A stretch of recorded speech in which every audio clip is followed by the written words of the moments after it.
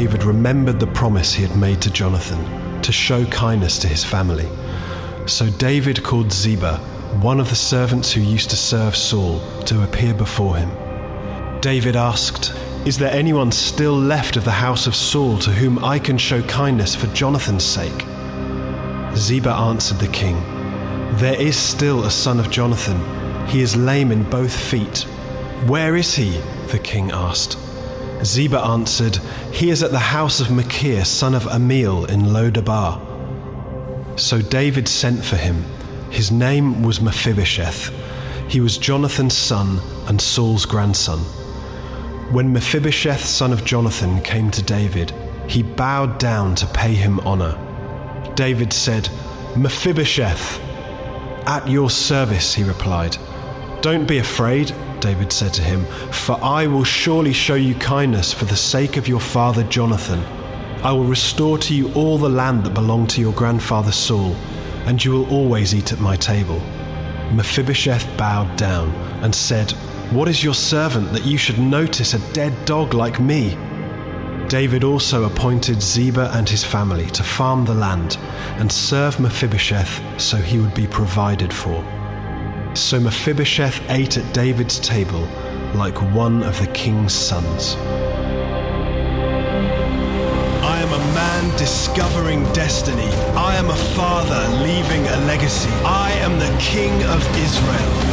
I am David.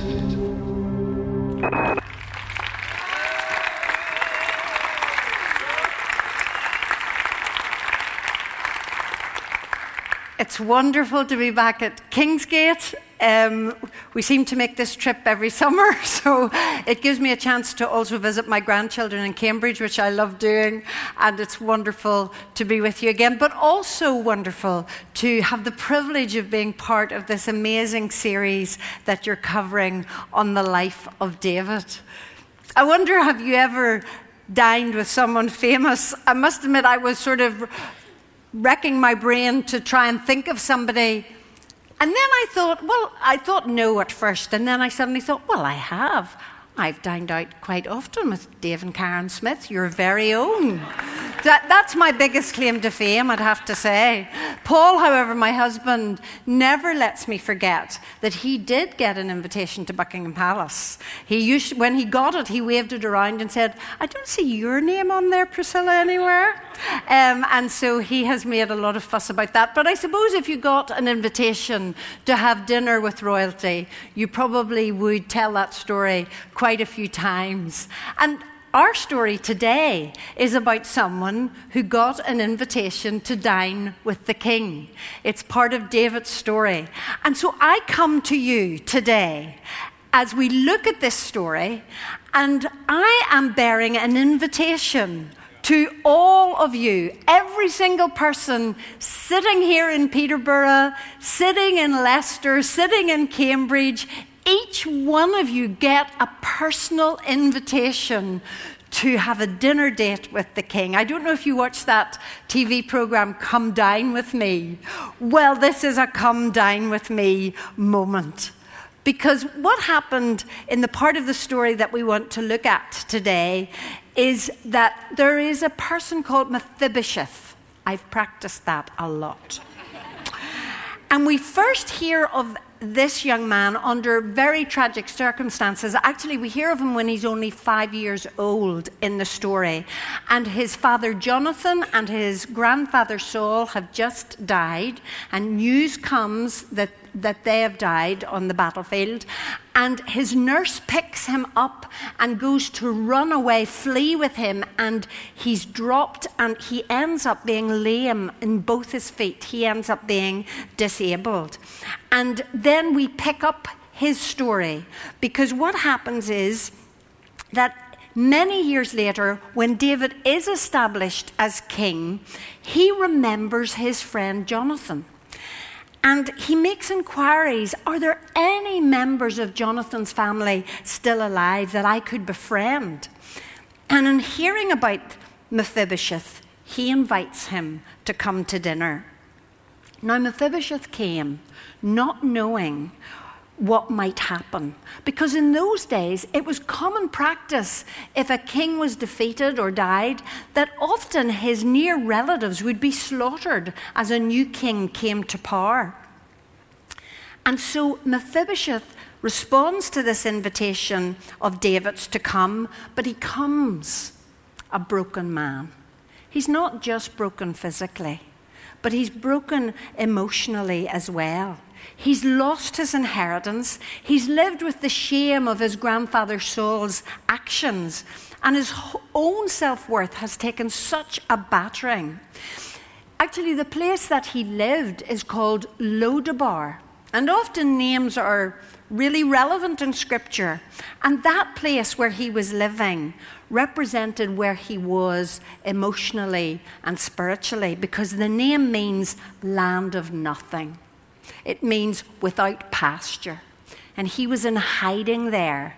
And so he responds to the invitation. How amazed he must have been even to get the invitation from King David.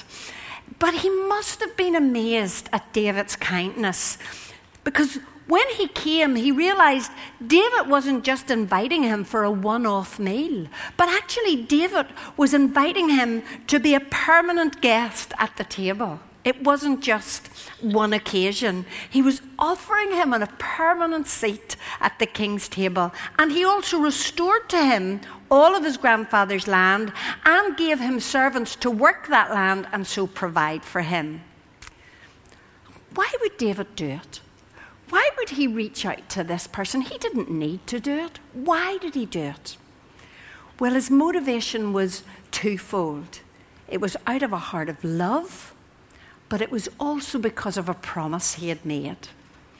Promise in the Bible is often called a covenant, a binding promise. And he wanted to reach out to someone because he wanted to show them God's kindness. It says that in Scripture. He wanted to show them the kindness of God. So he does it from a place of love. But he's remembering Jonathan, his dearest friend, and that he'd made a binding promise to him that he would never cut off kindness from Jonathan's family. And I want to read you just a little section of that in Samuel where David and Jonathan make this promise together. It's in 1 Samuel 20 and it's verse 15, and this is Jonathan talking.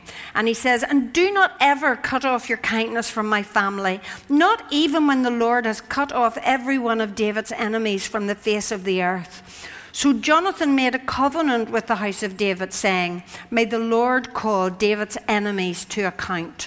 And Jonathan had David reaffirm his oath out of love for him, because he loved him as he loved himself. And then in verse 42, Jonathan said to David, "Go in peace, for we have sworn friendship with each other in the name of the Lord, saying, 'The Lord is witness between you and me, between your descendants and my descendants forever.'" And so they had made this very important promise to one another. And David responds out of love and out of a promise made. Well, today, you have been invited to the King's table. I feel as if I wish I could sort of pull out of my bag like hundreds and hundreds and hundreds of invitations and just give them out to you all. Because each one of you need to know today that there is a place reserved at this table for you. We have 4 girls, and I've had the privilege of, hosting 4 weddings for them, and I just loved sending out the invitations to my family and friends and inviting them to the table. And I remember the nights we sat and wrote all of the names on the place tags, etc., and it gave me so much joy. But honestly, nothing gives me greater joy than today, when I can say to you, there's an invitation here for you to come to this table. There is a place reserved for you. There's a place with your name on it. And even as I was praying about this morning, I got the sense that for some people, or maybe some person who was listening, the feeling that you get as I say this is of almost looking around a door and seeing this amazing banqueting hall spread out in front of you. A bit like if you've ever seen those documentaries about the Queen and Buckingham Palace, and when they have those state banquets and they show you how precisely everything's organised, and the beautiful flowers and the crystal and the china. And that person's looking around and going, I could never go in there. I don't fit there. And as I prayed about it, I could just see the Lord, the King, getting off his chair and coming to the door and holding out his hands and saying, come on, it's your invitation. You've got a place at this table. Your name, there's a name place for you. Come on, you're welcome here. And if that's you today, I hope you hear the King giving you that amazing invitation. And you know, the reason God does it is the same two reasons as David invited Mephibosheth. It's because of love. And it's because of promise, covenant. He loves us. He loves you. And he wants to invite you to come to this table. But he's also interested in the whole idea of covenant. You know, we're like Mephibosheth. He's almost like a picture of us. Because we're broken as well. We're broken by sin. We've experienced shame. We've experienced rejection. But God loves us, and he reached out to us in the person of his Son, Jesus Christ. And he wants to show you kindness today. God wants to show you kindness, and he does it on the basis of promise.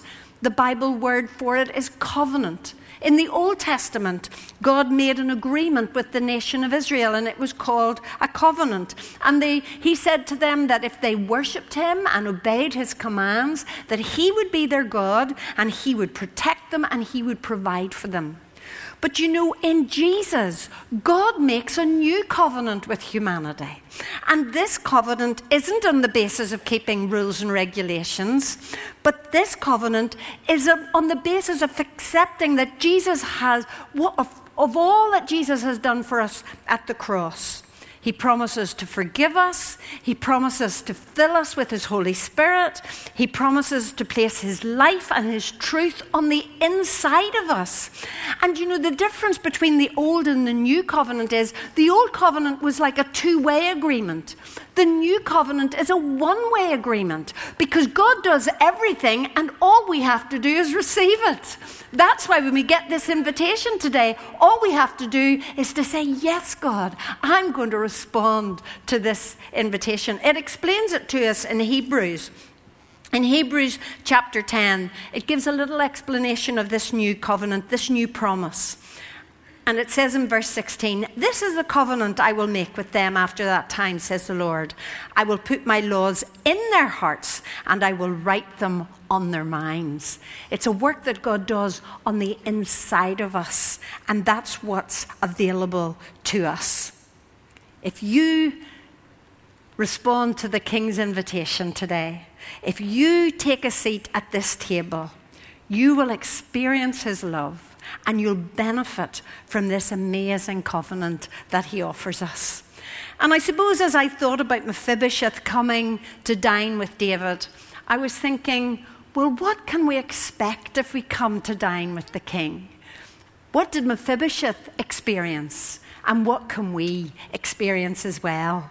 And of course, the very first thing that Mephibosheth experienced and that you and I will experience is mercy and grace. David wanted to show Mephibosheth God's kindness. It wasn't even that David was just being kind himself. He wanted to reflect the fact that he was in relationship with a God who was supremely kind. And so he reaches out to this young man. And when we come to the table, God shows us his kindness. And what is his kindness? His kindness is his mercy and his grace. His grace is that we get what we don't deserve, that he loves us unconditionally. He favors us. You can't be unfavored because God sets his favor upon you. He gives you his unconditional love at this table. And then he also gives you his mercy, because mercy is the withholding of what we do deserve. Grace is getting what we don't deserve. Mercy is withholding what we do deserve. And because Jesus died for us, then our sins, we will never have to be punished for them. And God can forgive us. And there's a lovely little verse in Song of Songs, a book in the Old Testament, that says, He brought me into His banqueting house, and His banner over me is love. That's the invitation that many of you have responded to. That's the place that you're sitting in this morning. It is something to just give thanks for afresh. It is something to get excited about. As you sit here, His banner over you is love, and you will experience His mercy and grace. But you know, I love this fact that David wanted to reflect something of the nature of God. And if we are people who have received His mercy and grace, then God wants us to leave the kind of legacy that David left, to live out of a place of the kindness of God, the goodness of God, to reflect that to the people, our family and our friends. And I find this very challenging. Who am I showing the kindness of God to? If I've already taken my seat at the table, then who am I showing the kindness of God to? I was really challenged about this many years ago. I continue to be challenged by it, but many years ago, I remember walking to the back of church on a Sunday morning, and there was a young girl standing there, and I went over to say hello to her, and immediately I recognized her. She was just about 16, and I knew that I'd met her in a church in the south of Ireland about a year or two before, and I said, "What are you doing here?" Now, she looked terrible. She looked disheveled, she was dirty, she was smelly, she really looked terrible. And she started to tell me what had happened, and she'd run away from home, she'd been homeless, she'd been living on the streets in several of the cities in Ireland, got involved in drugs, she'd also got involved, she was 16 years old, she'd also got involved in prostitution. Now, I was a mother of 4 teenagers, and my heart did go out to her, but you know something? I'm ashamed to tell you that even as she stood in front of me, I was thinking, you know, I should invite her back home for lunch, but also thinking, I don't really want to. Now, honestly, I really am ashamed of that.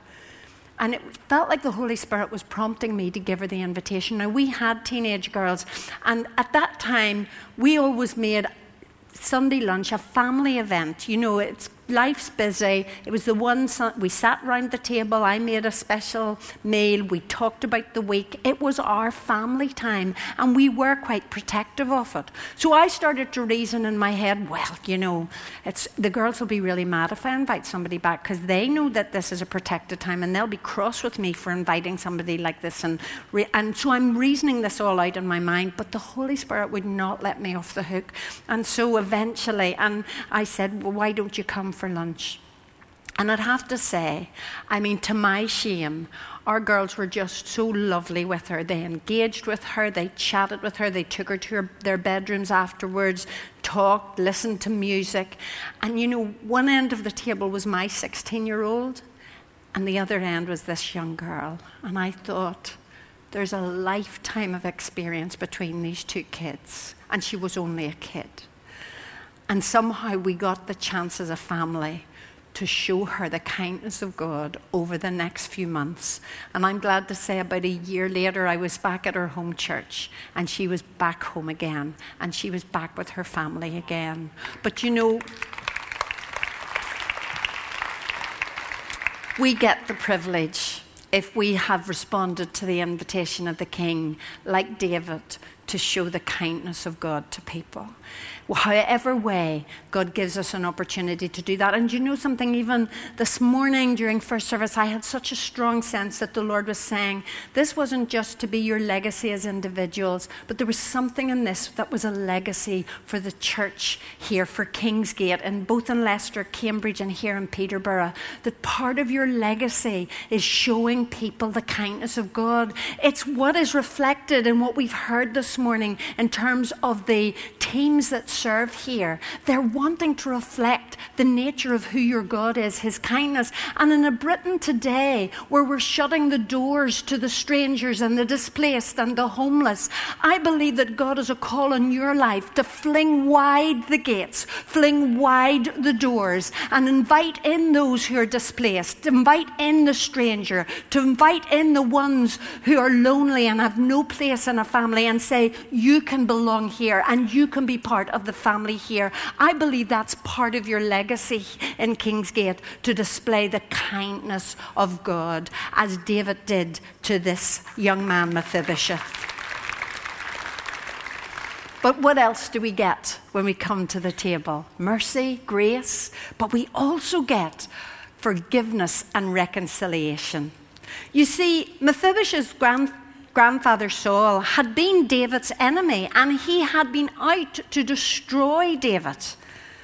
But yet, David forgives. And he not only forgives, but he seeks reconciliation with Saul's grandson.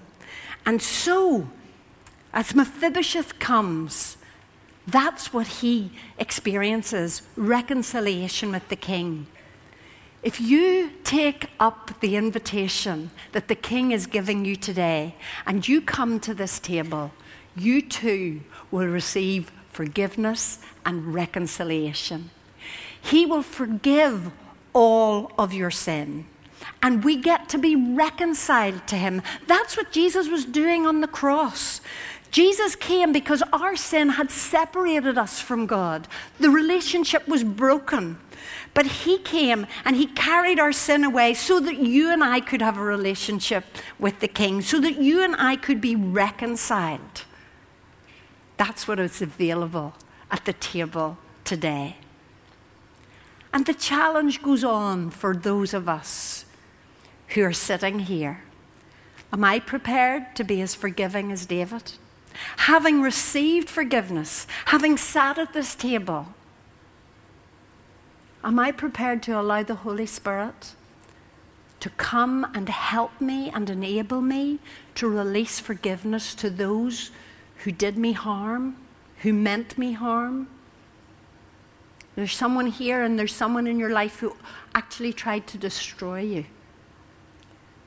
But you did respond to the King's invitation, and you have known what it is to be forgiven. And the Lord says to you today, I know how hard it is to release forgiveness to this person. Please, I just feel like the Lord's saying to you, I'm not underestimating what I've asked you to do, but I will give you the power. I will give you the strength. I will pour my Holy Spirit into you. And you will feel a burden lifted off your shoulders as you allow me to help you to forgive that person today.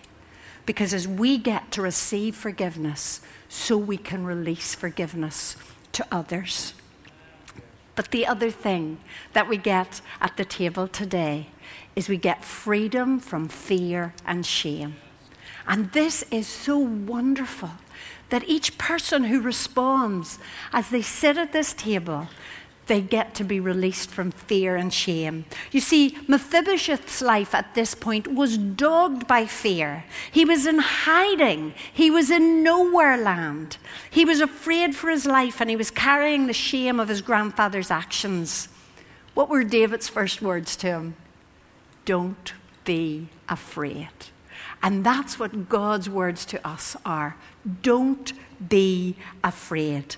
Because at this table, God offers you freedom from fear. We sang about it today, didn't we? I'm no longer a slave to fear. I am a child of God. And if you respond to the invitation today, then those are not just words that you sing, but you can know it, that you know it, that you know it. I'm not a slave to fear.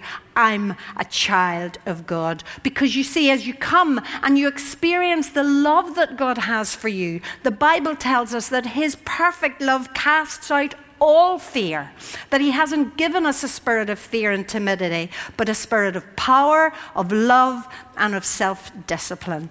And you know something? When you're set free from fear and shame is lifted off you, then you're not ashamed to talk about him to other people, that you can share what he's done for you. Again, it has been so wonderfully demonstrated to us through Alpha, these people who've been telling their stories, and we can say without shame, this is who has rescued me. This is who has given my life meaning. This is the one who's changed my life dramatically. And so we come and we're delivered from fear and we're delivered from shame. Because you see, at this table, those of us who felt excluded get to be included. And the wonderful thing is, you don't even have to dress up to come to this dinner date. You don't have to look good. You don't have to sort of say, oh, my life's a bit of a mess. I better sort of spruce myself up before I sort of meet God. It's not like that. I mean, I have a wedding invitation sitting in my kitchen at the minute. And, you know, I'm thinking about what I'm going to wear, and I'm trying to persuade Paul that I really need a new outfit. In fact, he did say to me this morning, well, you were talking about a new outfit for that wedding. Just wear what you're wearing today. And I said, this whole thing, this is all right for Peterborough, but it's not well all right for a wedding. I'm only joking. I did dress up for you. I did. But, you know, we tend to dress up if we have an important date to go to. You don't have to dress up for this date. You can just come as you are. That's what the invitation says. Come as you are. Come as you are. There's an amazing song out at the moment that says that. Come as you are. Earth has no sorrow that heaven can't heal. Come as you are. And that's where we will be released from the fear and we will be released from the shame. You know, it's interesting how Mephibosheth described himself to David, isn't it? He said, I'm a dead dog. That's how he saw himself. But he gets an invitation to dine with the king. Some of us can feel like that at times. I had the privilege of being in Albania earlier this year, and I was sitting with one lovely lady, and I was asking her questions about what it was like to live under that communist dictatorship, and it was horrendous. And as she told her story, she said, Priscilla, we were stripped of everything. We were stripped of our worth and our dignity as human beings. And she said this to me, we lived like dogs. Sometimes, just like Mephibosheth, that's how we feel. But when we come to the table, what we understand is God values us and loves us so much that whatever we're ashamed of in our past, whether it was something we did or something that was done to us, we get a new beginning at this table. We get a new beginning. And one of the meanings given to the name Mephibosheth is one who destroys shame. God invites you to the table today because he wants to lift your fear and he wants to lift your shame. And you know, some of us who have been sitting at the table haven't realized that. And God wants to come and do that for us today, to break the fear and lift the shame. And then, of course, at the table, we're offered relationship. That's what David offered Mephibosheth. He told him not just to come and eat with him on a one-off basis, but he told him, look, you can eat here all the time. You've got a permanent place at the table. And we're told in Scripture that he ate at the king's table like one of the king's sons. He became part of the family. And that's what God is offering you and I. He's offering us relationship. Because a table is a very relational place, isn't it? I mean, I love it when our family gets together and, you know, we've had to expand the table over the years and we're all sitting around and it's chat and we're all talking over each other. I love it when we get together with friends and you have those times around a table. A table is meant to be relational.